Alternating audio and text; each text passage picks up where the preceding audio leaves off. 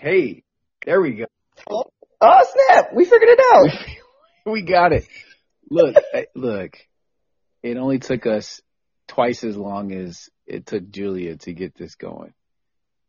And I'm pretty sure that she just learned it like a month ago. So I think we're getting old. I'm okay with that. I'm actually very much so okay with that because my knees are telling me that I'm getting old, and so I'm glad that the universe is in alignment. Can't you feel? You can feel it. The weather's changing. You're starting to feel it in your bones, right? Exactly. I'm like, ooh, my left elbow hurts. Oh yeah, the rain is coming. Storm's coming. The storm's coming. My left elbow gets to tingling. We're about to have a snowstorm. It's time to bring in the horses. I don't know what I'm talking about. Is this a frontier? That's right. This is Sweet Tea time, and this is coming 2 days after a podcast episode that shook the very foundations of. No, I don't know. It was just a great episode that came out of nowhere, spontaneous. Julie and Ben were at a tea parlor, and they were like, they probably had just gone through something and decided to do a podcast about how they were feeling. And I loved every minute of it. And this is our kind of follow up.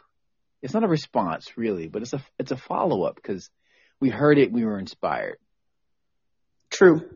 Tell us about sweet tea though. What is the difference between tea and sweet tea? In a very truncated explanation, sweet tea is a drink that is literally just that. It's sweet tea, and it's very particular to certain parts of the South. And I don't think it's necessarily a black or white thing, but people in the South definitely drink a lot of sweet tea. I always associate it with blackness just because I'm black, and so everything that I do is associated with blackness. And also how I came to learn about sweet tea was with black folks that I met in the South. Yeah. So yeah, well, yeah, and because sweet tea, they don't even call it sweet tea; they just call it tea because your tea's supposed to have sugar in it. That's the thing. It's like, what do you do? You don't put sugar in your tea. So that's a whole thing there. But the reason why we wanted to call it sweet tea is because we're going to talk about the black perspective of kind of what Julia and Ben were going through. And we're not going to touch on, this is not to go through every point that they made. No. But one of the things that was interesting that we were talking about was that it's different for black people. It is. It's very different for black people, actually. What was the thing you posted? I feel like I'm going to say you tweeted about this, but I think you tweet about it like once every couple weeks. I think you like wake up in the morning and you're like, and you look in the mirror, and then what is that experience? Like, what is that? What happens when you tweet this out? And it's I think you're thinking about how I tweet, I woke up this morning a black woman and celebrated. Yes. Yeah.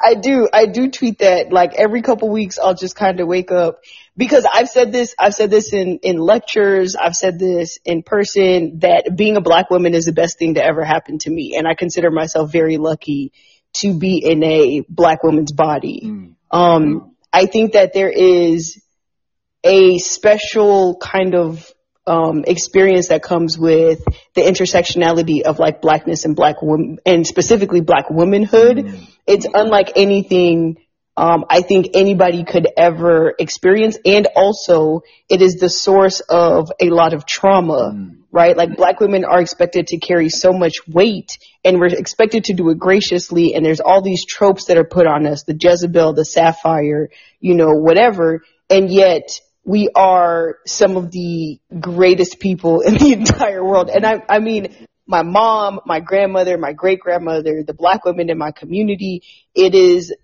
unlike anything that many folks can even, aspire to be. And so I consider myself very lucky that the ancestors and the universe and Beyonce decided to bring me back in this iteration of my life as a Black woman. The Black women have always been the caretakers. During the days of slavery, they were the ones that raised children, their children and not their children. They were the ones who were the cornerstone of Black culture as families were torn apart, or as fathers went off after this is post-slavery, as they went off to go and work. The mothers hung back and they raised the family. As the mortality rate of Black men skyrocketed through the roof, it was Black women, Black grandmothers that raised families and built and maintained cultures and communities. It was Black women that invented many things and didn't get credit for most of them. And in our work, especially as Black women who vote the right way every time.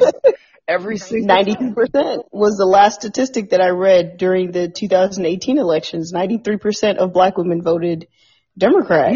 Yeah, they vote the right way, and this is where, like, Black women just now, like even during our lifetimes, Black women are just not getting the flowers, the credit that they deserve.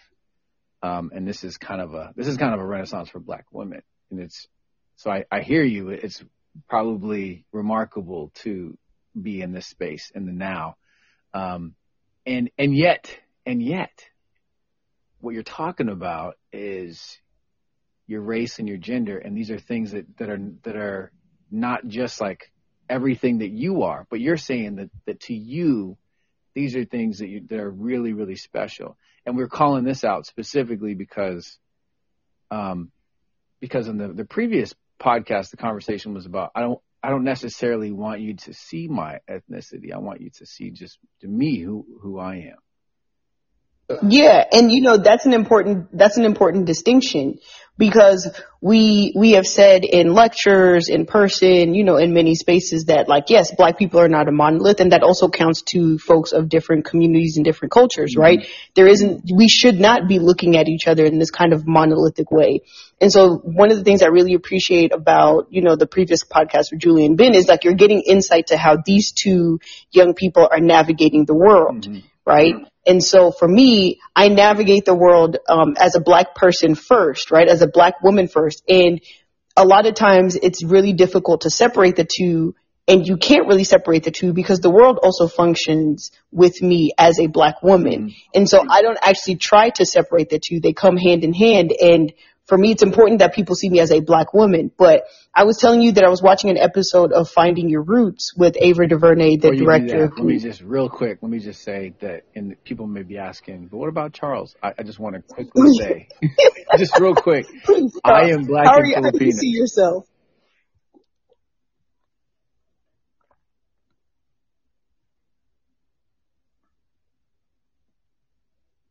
Because people. Charles, did you go on mute? Oh, there you go. Can you hear me? You went on mute for a second. You said, I am Black and Filipino, and then it went quiet. And it was like, I dropped the mic, and Charles left the podcast. I just want to say that. So that is what I am genetically. The way I've been raised, and not just, what my parents told me is true, but also the reality of the way the world has seen me. And this is again, from like when I was younger, it was different. Today, I think there are more nuances around folks that are mixed race. But coming up, it was like, this is a Black man. And yeah, he got a little something in him, but he's Black. And so my dad, like out of the gate, was like, listen, they're going to see you as Black with something in you. And the part that's going to count to the police officer, to the security in the store, to the judge, to whomever, is that you are Black. That's the part that's going to count to people. They're not going to care that you can have something else in you. They're going to care about the fact that you're Black.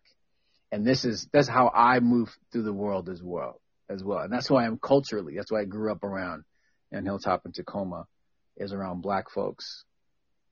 So I just want to put that part out there, because that's going to inform the rest of this conversation, and also my placement in it. Yeah. And I mean, if we're thinking historically, there was that one drop rule, exactly. Right? And so no matter what you may be mixed with, if you are supposedly, and I'm putting this in quotes, discernibly black, then that is the identity that people are going to move through the world with you. So even though you're about the one drop rule. I mean, it's in the Constitution, basically in order to, so for example, one of the most famous cases about black identity is, Plessy, Homer Plessy, who did the Plessy v. Ferguson case in 1896. Plessy was 7/8 white, right? And so he challenged, the separate but equal, train cars in New Orleans. And he identified as a black man because he had black in him. He had an eighth of black in him. And so this idea that even in the Constitution, if you have a drop of quote unquote Negro blood, it supposedly taints, and I'm putting this in quotations, taints any kind of white purity that you may have.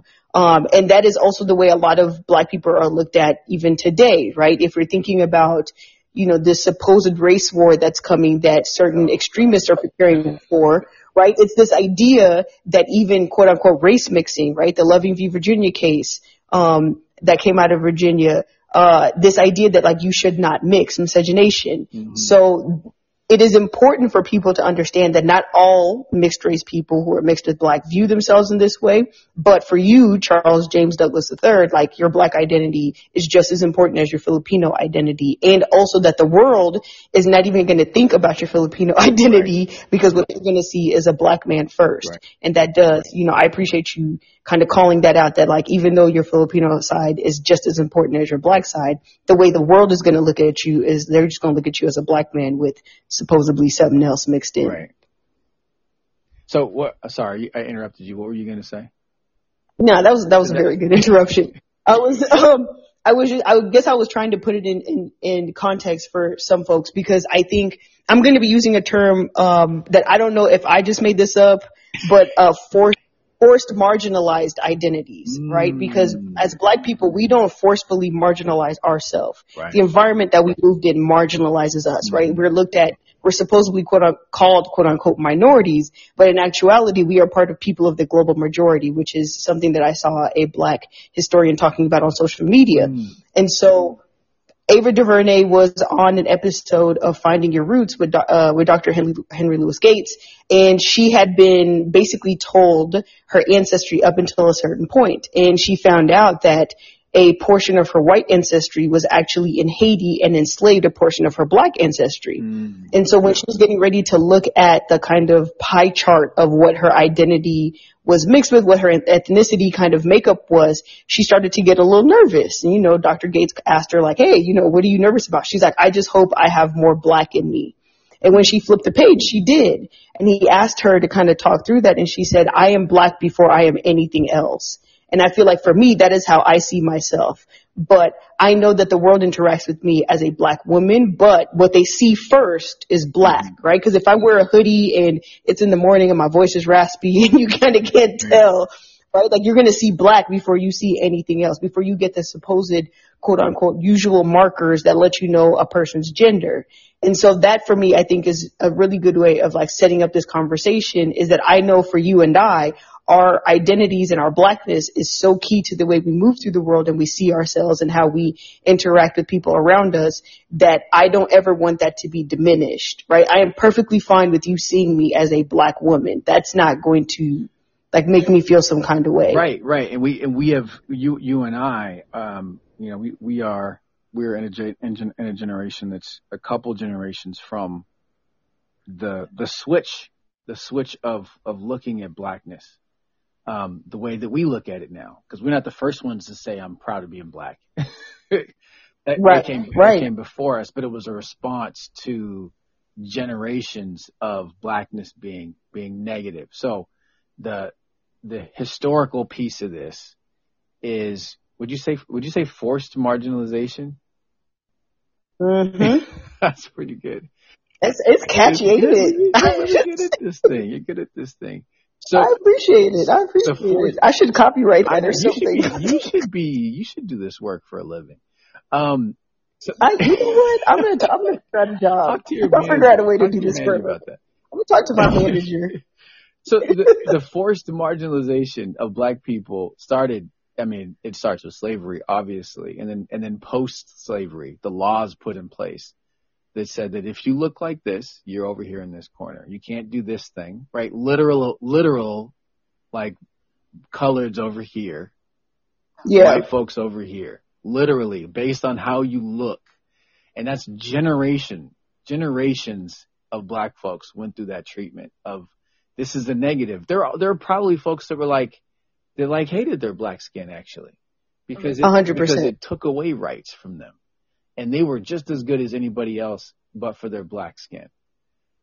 And then there's this moment in the civil rights movement where that switches. But is there anything about the historical part you want to add?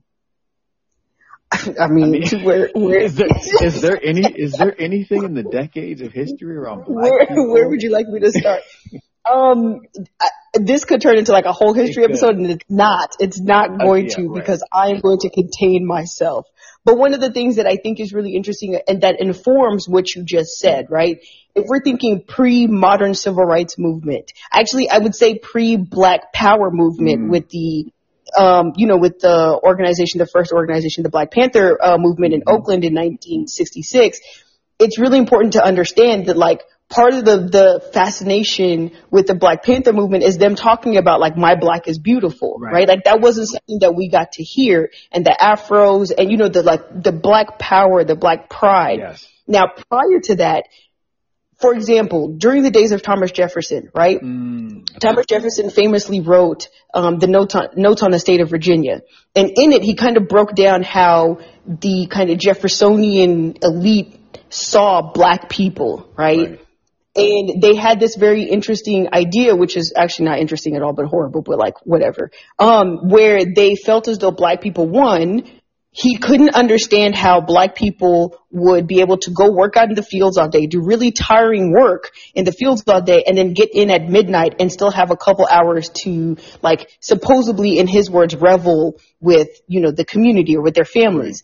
Right. He also felt, as he also noted, and in his supposed scientific thinking, stated that black people have their grief as transient. And so they don't feel grief or feel love for their children in the same ways that white people would. So there was already this kind of othering of black people and finding justification for why black people were put in the positions of bondage. Right. And then you get into Christianity and using the Bible and all of that. And that goes as far as eugenics, and it's saying exactly. And there's all these different iterations. Justifies this. Yep. Exactly. And so then those stereotypes are then taken and perpetuated in different ways, and they kind of morph and shift into the stereotypes that we black people face today, right? This idea that black people are lazy, when in actuality, we have to work twice as hard to get half as far as some other folks, and we don't look at the systemic, barriers that are placed in front of us that are different than maybe some systemic barriers that are placed in front of other groups of people. So historically, there's always been this kind of, scientific, where like science is following the trend, right? The trend comes first. This observation of black people and black behavior comes first, but then it is justified by this pseudoscience that doesn't take into account the bondage that black people have faced. And so this idea that like black people were saved from the savages, from the barbaric life in Africa, completely like dismisses, the Mali Empire or the pyramids in Egypt and all these things. So, there's something about that is like, I'm just not a fan. No, you're right. Okay. So that's how we get to the place where we consider our skin tone first, because y'all did. And you taught us in order to operate in this country, we had to. But you referenced a second ago, you referenced the civil rights movement. And not even the beginning of the civil rights movement, but actually when the young folks actually in the late 60s, when they got into the civil rights movement, and you talk about the Black Power movement, this is where things started to change, where it wasn't just looking for equality, it wasn't just fighting for rights, it was about the identity of black people. And it was kind of a reach back and with pride to African roots. It was the acknowledgement that there were, and some of this history is a little smudgy, But we are That's a great we are word. That descended is a from kings great and word. queens, right? That's where that kind of teaching starts to come. Is like we had great people in our ancestry, which is what you just talked about with Molly. There are reasons to be proud, and so Black is strong, Black is beautiful, Black is power, and that is kind of the legacy that we flow off of, which is your identity that they have said is the reason why you're inferior is actually where you draw your strength from. Exactly. That's a beautiful way. We are 22 minutes into this podcast for me to say that line. which is the first thing that came to mind when I heard that was, no, look, I want you to respect eventually. I want you to see me for who I am and respect me for Charles. And I want you to like learn everything that's in there. But do not disregard my skin tone, the shape of my nose, the way I talk, the smell of Tacoma on my body. Like that is like, you need to soak all of that in. And actually the crazy thing about, how we exist in CP is I'm leaning into that even more. I don't walk around dressed the way I used to dress when I worked at Starbucks corporate. I'm like, who am I? Right. And it's not just who am I inventing from like my own head. It is who am I taking with me? Who am I bringing? Who are the generations of people I'm bringing with me? And who are the folks that helped me get to where I am? And I put them all on my back and we're all walking together. And that's the other thing. That's the other thing is like, in the scope of, and I'm gonna hand it back to you because I'm gonna start preaching. In the scope of the struggle, right? And we're taught that we are a piece of this longer fight for equality and rights and recognition as Black people. And this is whether you are descended from slaves like me or whether you immigrated like you did. You are right there in the fight. We're taught that we're a part of that struggle, and how we show up it's a small percentage of what you see in front of you is actually me that I get to claim as mine. The vast majority of what you see in front of you is the blood, sweat, and tears of generations before me, of people who survived and fought and bled and died to put me right here in front of you, to be able to look you in the eye and not have to look away and demand respect and demand that you identify. So I want you to see me for sure for the little piece of me, but I need you to understand all these Black people came before me, and you need to see them too and acknowledge all of them too. I want to ask you a question. If you were to describe Blackness, right, in the way that you interact with it, if you were to be able to describe Blackness in one word, do you have a word that you would use? Do I have a word?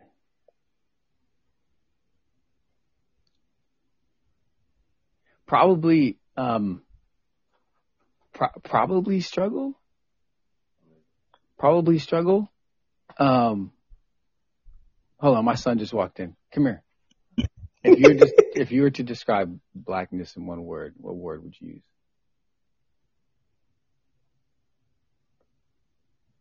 Chicken. No. See, you're trying to be funny. Seriously. I don't know. That's too vague. It's too vague? It's too vague. How about power? I would say resilience. Resilience? Greed. No. Get out of here. He's trying to be funny. I would say resilience. Because I mean, like you just said, right? We are the descendants of those who survived, right? And enslavement was meant to break, Black people. Like some Black folks were worked to the bone and, weren't able to have children, and so the lineage may have stopped with that person, but there's also so many that survived some of the most horrific conditions a human could be put through, and that resilience has multiplied, right? It's the same resilience that the Children's Crusade in 1963 was facing at Kelly Ingram Park with Bull Connor, right? It's these 11, 12, 13-year-olds holding walkouts of their schools because they may not fully understand, but they're like, I know that I deserve better, right? Because grandma has talked about this and mom has talked about this, and like, it's my turn. So I think for me, I want people to, yes, see me in my full capacity, but also my blackness does not negate your own existence either.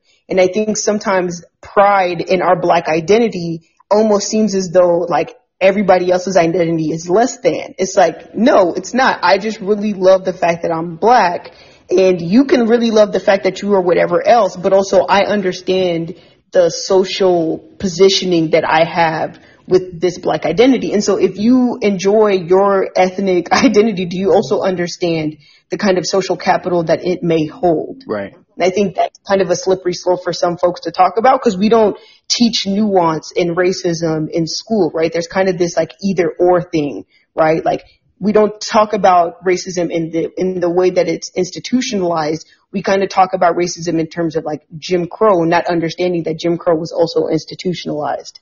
So there's definitely, smudgy is like a really good way of explaining it. Yeah. And I was going to say struggle. I was going to say, but I like resilience, because it's, for me, I use the word struggle in the broader context of the ongoing fight. But resilience, I think, is a great word for it. And it brings a lot of pride. I think somebody actually listening live and commenting, that's cool. I think that and you commented back, this is great. This is how you do a live show. I mean, the person is correct, right? Like, there is the idea that, during that time period, black folks were talking about themselves as descendants of kings or kings and queens of these things. But it is true. Like, there weren't, 400 million kings and queens in Africa. Yeah. There were people who were farmers and agriculturalists, and shepherds and stuff and those people are just as important to the narrative. And also, those were the people who were actually purposely stolen from the continent of Africa to go work in the Caribbean. But in terms of the way folks were thinking of themselves as a way to uplift the black community, there is this idea, which is why colloquially black folks call each other king and queen, right? It has now turned into a colloquial way to acknowledge the greater being in you that maybe society doesn't see, but it is definitely. And also, white folks, please don't use king and queen. I'm sorry. It's not for you. I understand that there's so much in black culture that is like, it seems cool and like you want to be a part of, but also that's the other thing about black culture is black culture is the thing that everybody dips into but doesn't give back to, and so I get really hesitant about white folks using black colloquialisms because it's like blackness shouldn't be for everybody to pick from. It's because you is that precious. It's that precious. Yeah, and I think that's a really difficult conversation to have because black culture is so prevalent all across the globe, and so it feels as though it's for everybody, but there's just certain aspects of it that I really wish, were a little more respected and stayed within the black community, but I also don't think that that's necessarily possible with the commodification of blackness. So let me bring it back to like that and like an initial interaction. So when somebody walks up to you and they don't know you, they know you or whatever, and the first thing they do is acknowledge your blackness, something about it, something like that. I mean, your hair, it could be your clothes that you're wearing, it could be something cultural, and they're not black. What is your feeling around that? Or how about somebody who knows you? How about somebody who knows you? And decides to interact with you in that way. Ooh, you really had to ask that question. All right. Well, because that was something that they confronted on the last podcast. Yeah. I think 2021 version of me responds to that vastly different than maybe like 2019 version of me.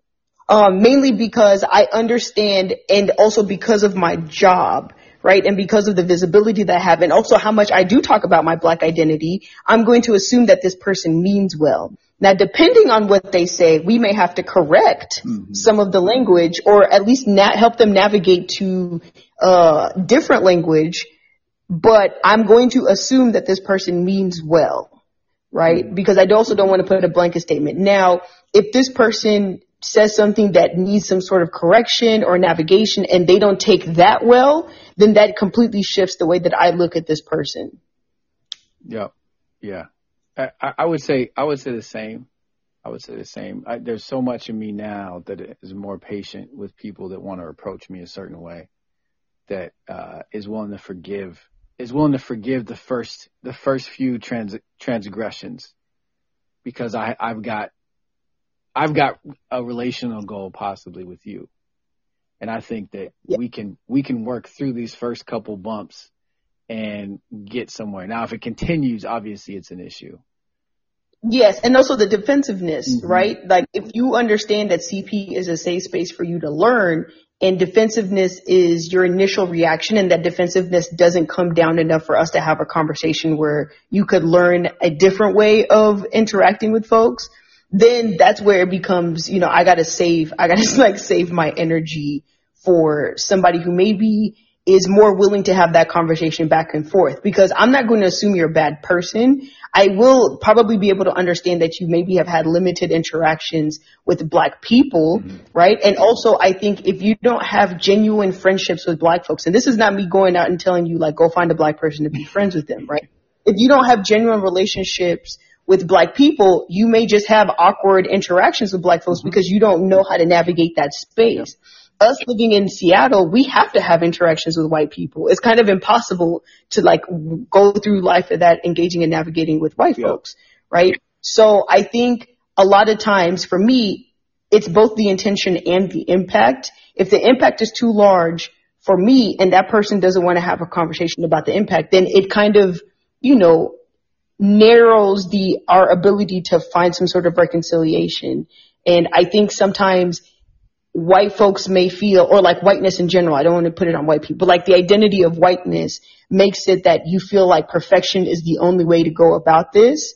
I am perfectly fine with people making mistakes as long as they are willing to learn, right? Like, I don't need you to be perfect, because I know that your, reality does not include dealing with Blackness in the same way that includes me dealing with Blackness. Now, again, if you're not willing to learn and willing to have those conversations, and defensiveness becomes the shield, then it just makes it harder, and I'm more likely to just bow out and, keep it at a very high level. Yeah. Cause one of the things that is a necessity. Oh, Charles, you did the thing. Man, if my phone goes to sleep, apparently it just cuts off the microphone. I don't know what's up with this app. At least it didn't hang up, because that would have been sad. Man, you mentioned this part about, if you don't have Black people in your life, that please understand, there is nothing in your work history, in your social history, that will supplement having Black people in your life for your ability to interact with Black people in the future. Okay. I don't care if you manage people in the corporation. I don't care how many businesses you owned. I don't care how many people you've had on your team or whatever. If you don't have chosen relationships with Black people, you will not truly understand or know how to interact with them. There is a way that Black people show up at work, and it's called code switching, and most of y'all should know what this is. But there is a certain amount of stuff that Black people put up with at work that they will not put up with in their personal friendships. So that's one thing. If you don't have that, expect for it to be a bumpy ride when you go to interact with a Black person in general, just in general.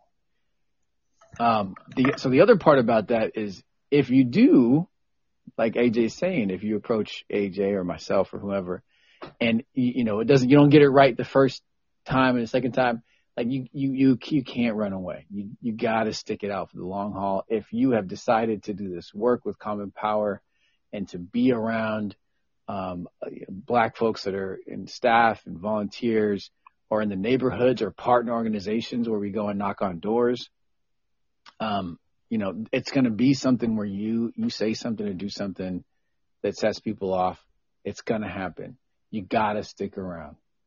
Part of this entire thing is you making a mistake, hearing about how to improve on it, and then coming back again and again and again. That's the thing. That's what builds trust.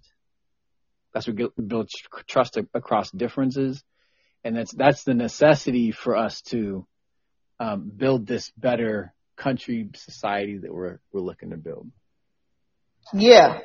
And on that note, I would like to gently remind folks that sending articles about what it means to be a Black person in America or something about racism in America is probably not the best idea, right?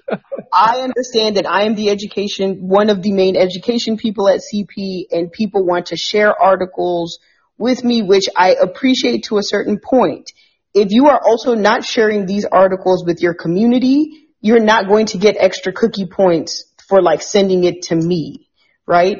I would really love, if I'm part of an email chain in which you're sending your community, your white community, articles right, to help them understand, the Black experience better, then totally down for it. If you're just sending it to me because for whatever reason, I don't know what message you're trying to send with that. I receive a lot of these same articles from people who I think, and I know that it's meant in the best way possible, but I'm literally receiving the same article probably 4 or 5 times, right, from different folks.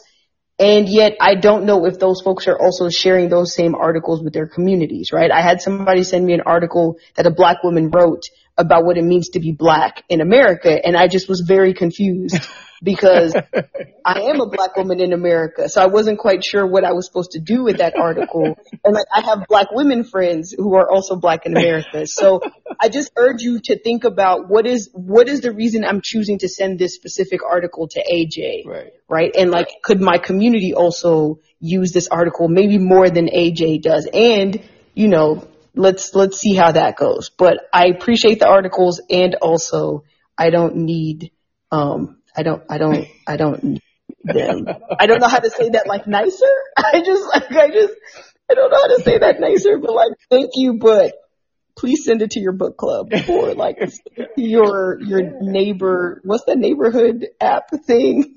Next door? Is that next door? Yeah, put it in your next door profile, please. But I don't need another Black woman's perspective on how to be a Black woman when I'm still figuring out my own perspective. For real. And plus, I already found that article on my own. Yeah.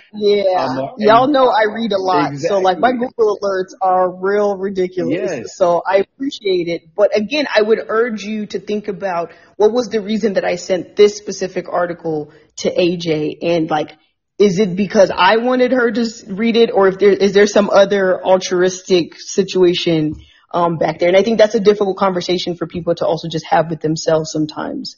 So I want to bring this to a close. I think that you've heard AJ's perspective, and by the way, the next time she does a lecture, you can hear her perspective again and again and again. And you've heard my perspective on this, and I talk about politics and a bunch of other stuff most of the time, not race so much, but again, Ben and Julia's podcast really inspired me to talk to AJ about this and to get this one going, because the Black experience is very different than the Asian experience. It is. It's a very different experience, and also. These are 4 perspectives that you've heard. There's another, for every person that's with Common Power, there's another perspective.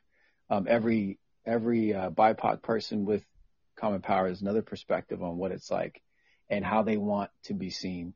And we want to, the purpose of this podcast was to show the many different ways that BIPOC folks, young BIPOC folks, Black and Indigenous people of color want to be seen in CP, and how they think about the community that is not BIPOC interacting with them. I think that the baseline of all of this, and I think we said this before, but is that we fully understand the city we lived in. We've been raised in this, and we love and appreciate the community that we are a part of, and we love being on this journey with y'all, and we appreciate the time and the commitment that many folks have put into not just the work that we do together, but keeping the community strong, appreciating and uplifting us, and especially reaching out to young folks and supporting them. 100%. Yes. The previous podcast in which you heard the perspectives of Julie and Ben is absolutely valid, and we do not want anybody to invalidate their experience. And also, like we wanted to give, a different look at it, but also just to add to the richness of the conversation that Julia and Ben started, right? There's no kind of end point to that conversation, and they did such an amazing job of kind of starting off, this conversation that is going to continue. But, we appreciate how CP kind of grows and learns with us, and then also creates spaces for us to learn and grow, in our own individual ways. That's invaluable, to have folks really believe in the mission and values of CP and actually act it out, right? Like we've got folks who are flying out tomorrow to go knock on doors in Virginia. And that is so key because we do understand the way, voting demographics work. It is a lot of Black and brown folks who are disenfranchised, and the volunteers at CP have made commitments to try and empower those communities by supporting the organizations that work within those communities. And that's really important for us, and we are very grateful to have that kind of support. Yeah, and the next podcast that you hear is probably going to be from Virginia. I'm flying out. I think David's flying out tonight. Is he on the plane right now? What time is it? 8:30? David flies out. I think in an hour. Yeah, he's got it's right. He's got a red eye tonight, and I'm flying out in the morning.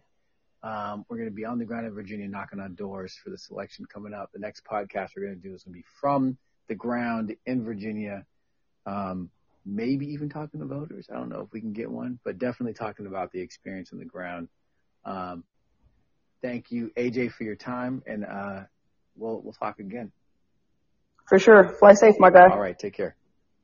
Bye.